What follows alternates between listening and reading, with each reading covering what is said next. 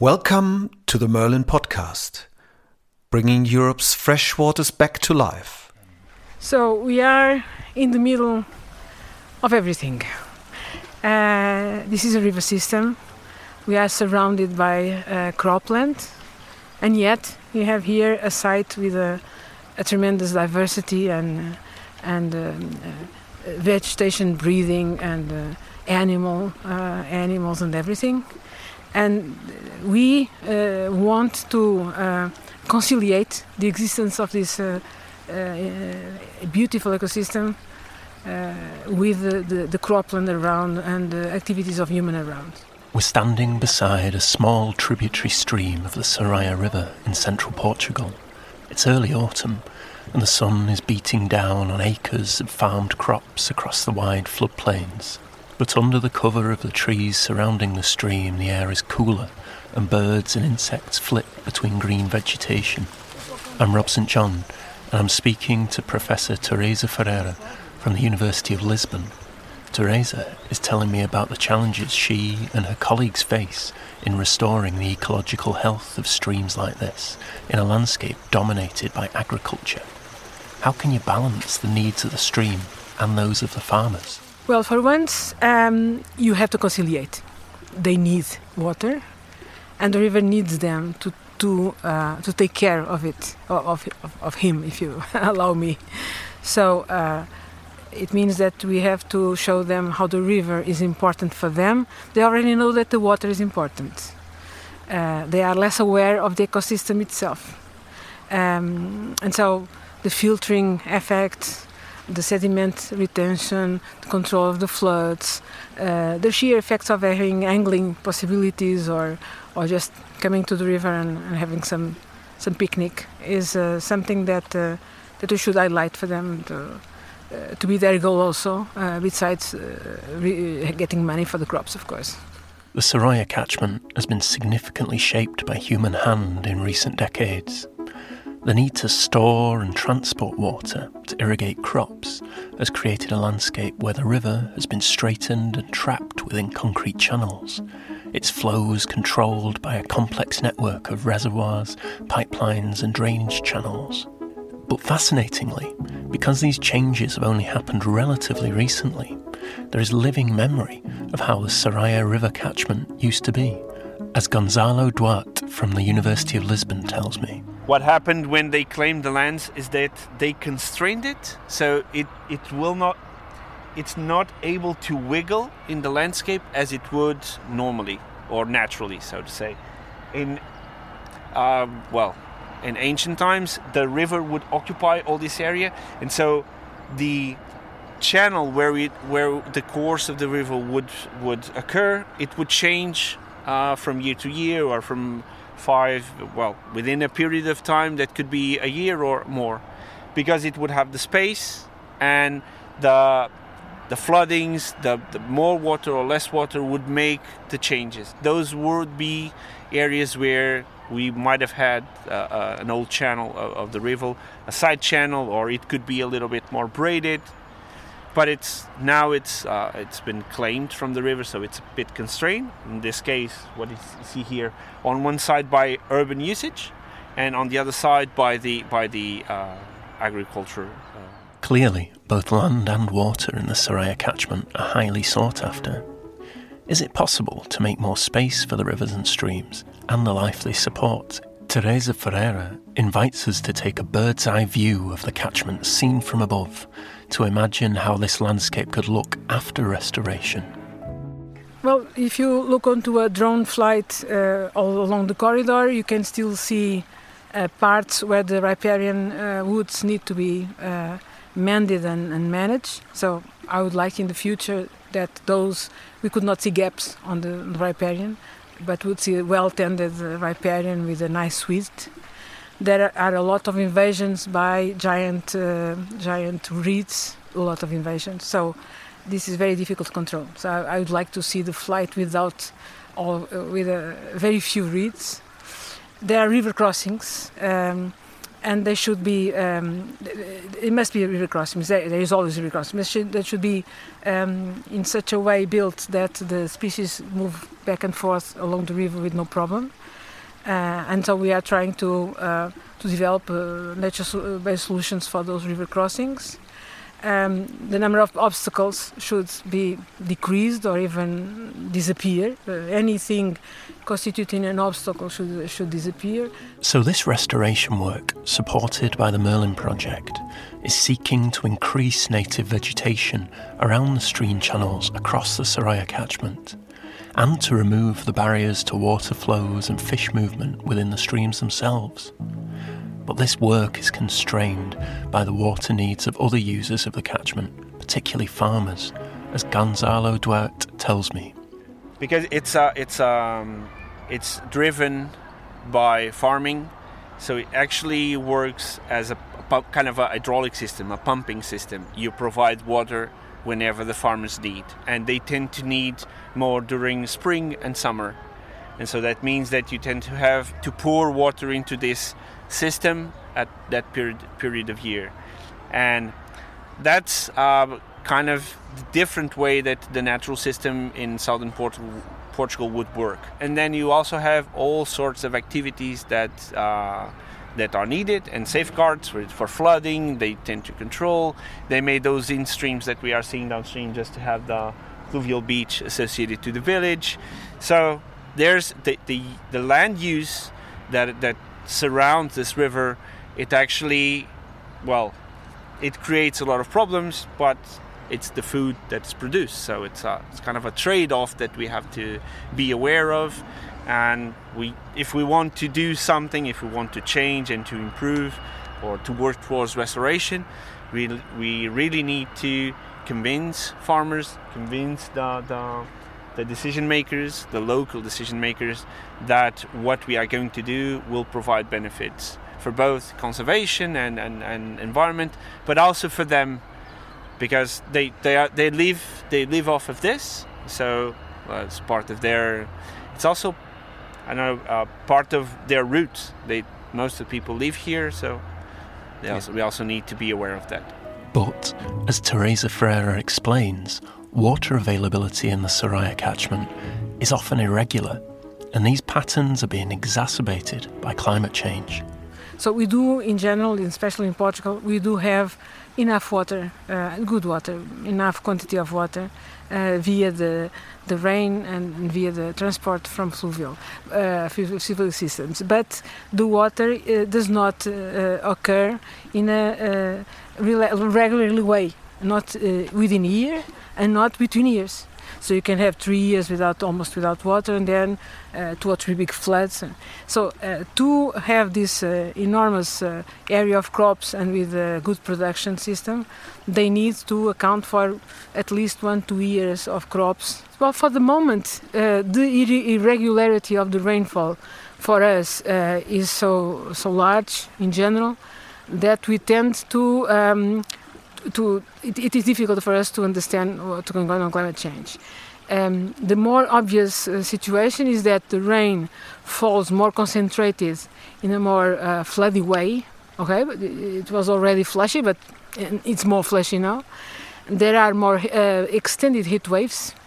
So during summer, for example, now we have 34 or something like that, 35. Maybe it would not extend as much as the end of September, and now it does. The winter is clearly more warm.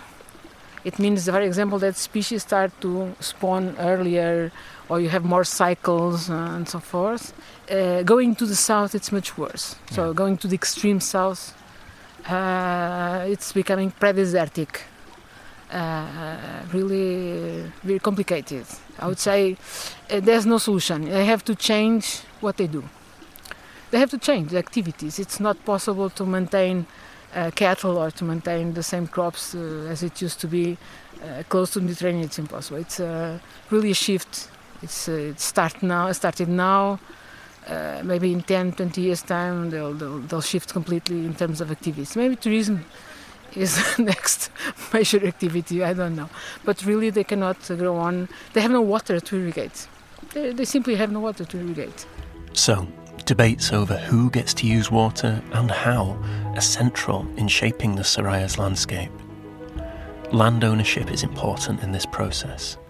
A quirk of Portuguese law means that whilst rivers and streams themselves are public property, the landscape around them is largely private. This means that restoration projects have to find ways to work with farmers, even when it may seem that their priorities are different, as André Fonseca from the University of Lisbon explains. We are also standing in a very old land where farmers here have century-old traditions of managing this stream and these lands. And they are very attached to their ways of managing this. I think the main challenge actually is making friendships with landowners and meeting the people from these lands and understanding them, listening to them and trying to create solutions with them. I think the main work that has to be done to achieve that is to simplify the observations that we as researchers and scientists do every day. We have to take the numbers and transform them into words so that these people, the persons who live here, these families can understand. The large-scale environmental changes to the Sorraia catchment have only really occurred in recent decades, as new agricultural technologies have allowed farming to flourish in this water-stressed landscape. This means that memories of how the river used to be are still present in older generations of local people, which presents a valuable opportunity for restoration. Well, I think most of the stories are about the past, where especially old people, they remember how the stream and the river used to be. And they remember that they didn't had as much problems as they do now. So we are trying to imagine a reference condition for this stream, which is not entirely but based on past memories. In the past, this stream and this river used to be very connected. The riparian woods were very dense and they were highly connected and also very heterogeneous due to the frequent floods. So it would create heterogeneity of habitats that nowadays, they are still here, of course, but not as vividly as they once were. But this idea of bringing a lost landscape back to life can only really happen if arguments for the benefits of a healthy river ecosystem are convincingly made to farmers. So besides bringing back the landscape that they remember, I think one of the main benefits is the stabilization of margins, so that farmers don't have to constantly repair what the floods are destroying. In the overall picture of the farming business, it may not seem that relevant, but years pass by and things get worse and worse and worse until it starts to become relevant. So it's avoiding that and acting as soon as we can to consolidate the margins using riparian woods. As André suggests, stream restoration can actually benefit farmers, for example by stabilising soils around river channels which would otherwise wash away during floods.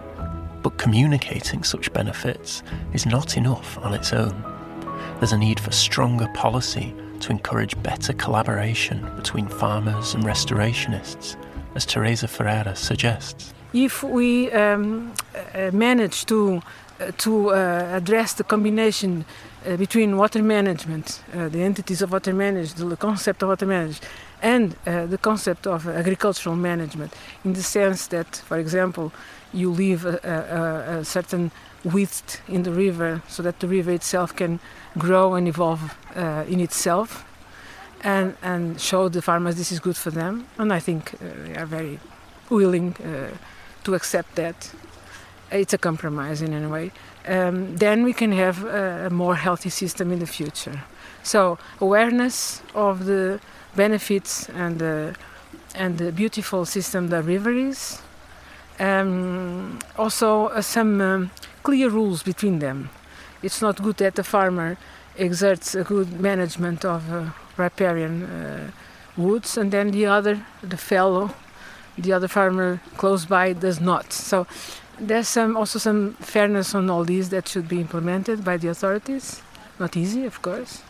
The agricultural policy would be a critical step on this, because they are not related with water management. They are basically related with agricultural management. So the entities of agriculture would be crucial on all this. The system would function clearly much better if it was like this. So I think, hopefully we can. I would call that upscaling. Yes. This upscaling that Teresa mentions is the idea that if new ways of doing restoration can be shown to be successful, then they can be applied to rivers and streams all over Europe. I wondered, though, what was the farmer's view on this situation? Standing in the hot sun with the river on one side and crop fields on the other, I spoke to a farmer, Pedro Batista, on whose land the Merlin restoration work is being carried out. I love the river, so it brings me humidity, brings me shade. Okay, I love it. It's the base of life. It's water, right? But I also hate it in the winter.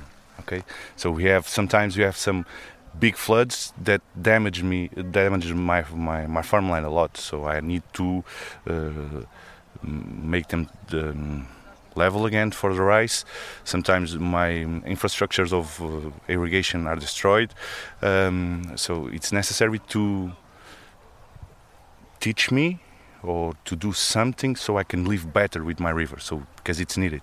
Maybe it comes with a cost, but maybe that cost is not so big if you think about it, right? So if I don't have to invest every year in repairs, so it's not just a big cost if I lost an acre of production or reduce production in some parts because of the shades, for example. Maybe it's not that a greater cost. Some younger farmers may share my perspective, some more educated farmers, but not all the farmers. Unfortunately, not all the farmers. And so we have some farmers here, some neighbors that not were willing to participate in the project. So it's a challenge, yes. But it's necessary for this project to keep going and keep trying and keep. If we could prove that we can make changes in this small spot, maybe my neighbors would be interested next year to participate. You need to have balance. You need to have balance when you talk to landowners or farmers. You need to understand their needs. You have to make him understand the benefits of the changes.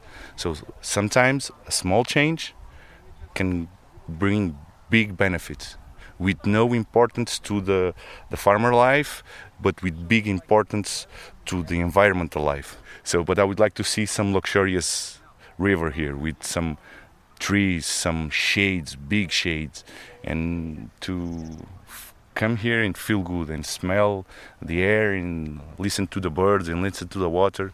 That's what I would like to leave to my children. Pedro's phrase, "Teach me to do something so I can live better with my river," marks him out as a particularly progressive farmer in the catchment. But his reflections are telling. They suggest a deep affinity for the river and its role in the local community. They also tell us that the river can be a destructive force through winter floods, and that perhaps this is a key opportunity for restorationists to show how nature-based solutions, like planting trees along riverbanks, can help benefit both nature and farmers. And finally, Pedro's reflections again highlight the theme of understanding the needs and perceptions of farmers, and how this can differ from farm to farm along a catchment. I wanted to know about how all this related to the big EU policies that define how this landscape is used and for who. I spoke to Leonor Sanch from the University of Lisbon about the complex set of environmental, water and agricultural policies that set rules on how this landscape is managed. Because it's very hard to understand where one regulation starts and the other one stops. And it's a lot of intertwining, and you have the Common Agricultural Policy, you have the New Green Deal, you have the Natural Directives, Habitat, and it's all tangled up. And for people that are not from the policy or international affairs, it's kind of hard to understand how it all intertwines and how it can be applied every day. Europe is so different. You cannot compare Portugal restoration needs to Denmark restoration needs or Italy restoration needs. It's completely different. So it makes sense that they are not very specific. But there can also be the mistake of not being specific enough, and then people don't really know where to turn when coming up with the country's strategic plans. So I would say that whoever makes the policies, that's no one really knows who, should be more in contact with the farmers and should be more on the land and talking with people, because otherwise you're just way too far away to understand what's really going on. Because for farmers, it's really hard to be a farmer. So obviously you want to think about the future, but you have your family to feed and you need your income. So you're obviously first going to worry about the immediate. So someone above has to worry about the future and climate change and lack of water. So that's why the policies come in. So you don't have to worry about putting your own money that you need as a farmer for things that are common good, because obviously this reflects on carbon sequestration and reflects on climate change. So it's for everybody, not just the landowner. Leonor's reflection on finding points of common good is vital. A key theme underpinning nature-based solutions is that they aren't only good for the environment, but they can make economic activities like farming more financially sustainable and even profitable. Here's João Oliveira from the Mushmore Collective, a non-profit group that works in the region, to explain. Those are the biggest challenges, is to educate the agriculture that it can profit really on money by working with nature and not against nature. That working against nature is just spending their money, and working with nature is bringing them savings and also profits. Okay, so that is the big challenge, because the old mindset was nature is our enemy. We must fight nature. We must domesticize nature. We must rule nature so it does not rule us. That was the old thinking. The new thinking is now that if we work with nature, we will earn more. It's getting close to the end of our time on the Sorraia River, and I'm joined by Lawrence Carvalho from the Norwegian Institute for Water Research on the winding walk back through the crop fields across the flat expanse of the floodplain. I wanted to find out about how restoration on the Sorraia fits in with ambitious plans to restore rivers, streams and wetlands all across Europe through the Merlin project. So what's very different about Merlin is that we aren't just measuring the impact of our restoration measures on water quality or biodiversity, but we're taking a much broader approach to think about the impacts on society, on the economy, and on particular sectors such as the agricultural sector. And that's particularly important here in the Sorraia and many of our small basins. They're agricultural landscapes, so we're really trying to understand how some of these sectors can how they're impacted by restoration measures, but potentially how they can also benefit. So here in the Sorraia, for example, they're very much looking at how we stabilise riverbanks using potentially cropping methods, that using sort of grassland species that livestock can graze. But it's also about using nature-based solutions where you don't have to keep maintaining the banks of the rivers. So where they're often removing invasive species all the time or dealing with sand washed down, eroded into the rivers, it's can we create solutions where that long-term, that continuous maintenance isn't required so they can really benefit. And another really important aspect here and in at least two of our other case studies is putting sort of flowering plant buffer strips along rivers to really enhance pollination services. And again, that can have a real boost for agricultural productivity. Part of Lawrence's work in Merlin is to figure out how restoration activities like this can be measured. Designing and monitoring indicators of success is vital in making the case for similar restoration projects to be carried out all across the continent. We're looking at pollinator diversity and abundance in this case study. We're looking at the structure of the riparian and whether it can maintain that stability of the shore of the river edge. But then we are also looking at things like the amount of jobs created by the restoration measures themselves or by the long-term services that healthy rivers can provide. And that's, for example, here, tourism and recreation around the rivers. And it could be even associated with that, cafes, hotels and things. So those are some of the sort of economic measures we're looking at. And then we have measures, particularly indicators that are relevant to sectors. So looking at how the land use is changing on the agricultural land, how the productivity is changing, and even, the amount of livestock that are able to be maintained on the land. Yeah, and that's a fundamental importance to Merlin because we're all about transforming the way our landscapes are managed so we can restore biodiversity, but we need to bring society and the economy along with that they have to see that is a beneficial thing for them as well. And so that's why we need to get the evidence and capture the evidence of how these restoration measures can have multiple benefits and potentially sometimes even negative impacts on aspects of sectors or these services that rivers provide. And so what's really important about the demonstration sites is that they are providing the evidence to showcase why the multiple benefits of nature-based solutions. And so that's really critical to making the arguments to all these different sectors, to policymakers, to the public. And so our results are of real interest to all those different audiences because we need to show the benefits to those different audiences. And that will really hopefully create the momentum for others to see that and to copy what's been done and replicate what's been done in Merlin. These debates are also important in understanding the slow and complex path the EU nature restoration law has taken towards agreement. Originally proposed in July 2022, the law, which is expected to be ratified in early 2024, asks European countries to restore at least 20% of their land and seas and to restore more than 25,000 kilometres of free-flowing rivers across the continent.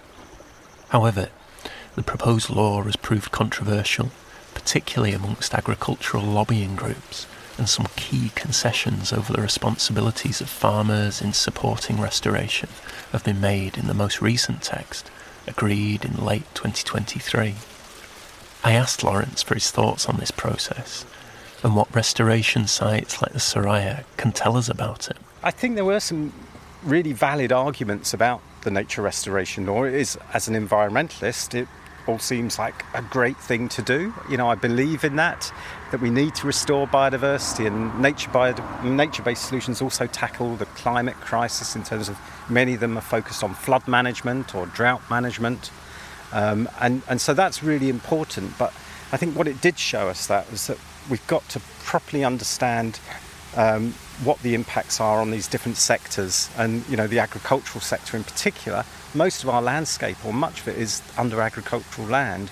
So I don't think there was a really great evaluation of that in terms of the impact on those sectors. And so I think that debate has made us look at that and we're allowing us to reflect on that and create the evidence we need to understand, well, what is that impact? And Merlin is right in the centre of that, trying to deliver the evidence of the impact on these different sectors.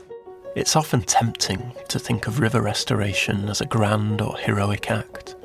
Think of the before and after pictures of a dam being blown up or a stream freed from the constraints of concrete channels. But what time spent in the Sorraia catchment has taught me is that restoration is perhaps more often pragmatic and slow, carried out in these highly pressurised landscapes where debates over the allocation of scarce resources is increasingly intensified by the climate crisis.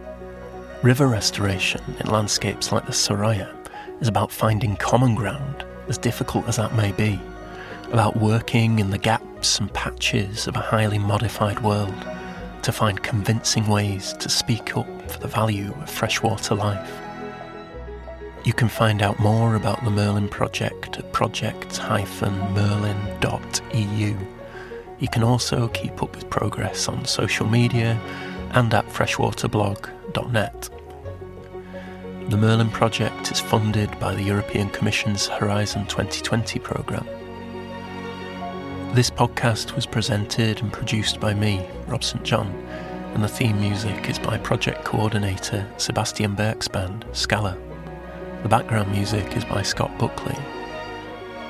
Please do like, share, subscribe wherever you get your podcasts. Until next time, thanks for tuning in.